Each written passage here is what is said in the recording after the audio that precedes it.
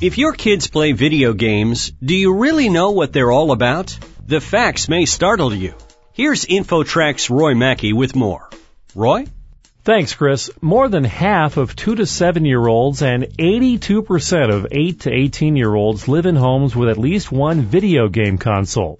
If you're a parent, you've probably seen the ratings on the game boxes that in theory are supposed to red flag anything that might be objectionable to you. But can you trust those ratings? Kevin Haniger is a doctoral student at Harvard University, and Dr. Kimberly Thompson is from Harvard's Kids Risk Project, and their team recently did a comprehensive study of video game ratings. Welcome to InfoTrack. Thank you for having us. Hello. Well, first of all, let's just get to the bottom line here. Dr. Thompson, can parents trust the ratings on the game box? We think that the ratings are very important for parents. They do provide useful and critical information about game content. What we are finding, though, is that they don't always give parents complete information, and in about half of the teen-rated video games that we played, 48% of our sample, we found content involving violence, blood, sexual themes, profanity, substances, or gambling that wasn't labeled on the game box. For someone who hasn't really looked at a video game box recently, tell me what the ratings show. What do you see?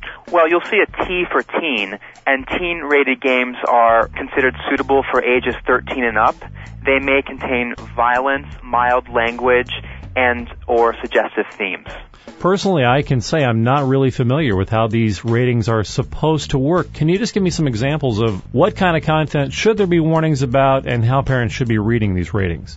Well, just something about the rating system. The ESRB currently rates games based on information and video excerpts submitted by the game manufacturer. What you'll see on a game box is that on the front of the box you'll see an age-based rating such as E for everyone, T for teen, or M for mature. On the back of the box you'll also see the age-based rating and the content descriptors. The ESRB rates content, the list of content that we just gave, violence, blood, sexual themes, profanity, substances, gambling. All of that content is rated or is supposed to be rated by the ESRB. But it sounds like this sort of a system, it's kind of the fox guarding the hen house, isn't it? Well, that's one potential criticism. What we'd like to see is that the ESRB plays the games as part of the rating process, but we'd also like to see game manufacturers continue to submit video excerpts and to continue to complete a detailed questionnaire about the content. We think that all of that information can produce, a rating system that provides the best possible information for parents. So for this study, your team sampled, about an hour of 81 different games, is that right? That is correct. So what was the worst stuff you saw in that time? One issue is that the overall level of discrepancies was pretty high. As we said, in about half of the games, we noted some type of content that wasn't labeled. I think the biggest discrepancies are in the category of substances. About 15% of the games we played depicted alcohol, tobacco, or illegal drugs, and only one game representing 1% of our sample actually had a content descriptor for alcohol or tobacco. Your study, as a parent, really scares me. It raises red flags that, honestly, I don't feel that I can trust the rating system that's in place right now. Well, I think the important message for parents is that you have to pay attention to the media that your children consume or your child consumes and recognize that media are powerful and pervasive and persuasive teachers, whether they're intended to be so or not. We've always said that we think parents are really the ones that are in the best position to help decide or to decide what's appropriate for their kids, and we hope that our study will help parents see that they really do need to engage with their kids in discussions about media content, not just video games, but everything. So it sounds like really the only way to truly know is to sit down with your kid and either play the game with them or at least watch the game as they play.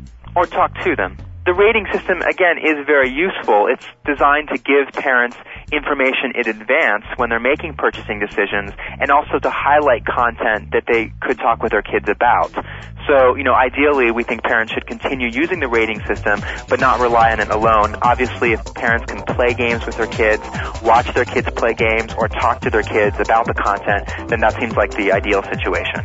Okay, very interesting information. Dr. Kimberly Thompson and Kevin Haniger from Harvard University, thank you very much. Thank you. Thank you. And for InfoTrack, I'm Roy Mackey. And that's it for this edition of InfoTrack. To get more information about our guests and topics, you can find InfoTrack online at TalkZone.com. InfoTrack is a production of Syndication Networks of Chicago. Internet services provided by Pair.com, the home of world-class web hosting. Special thanks this week to InfoTrack reporter Roy Mackey and our executive producer Randy Meyer. I'm Chris Whitting, inviting you to catch us next time on another edition of InfoTrack.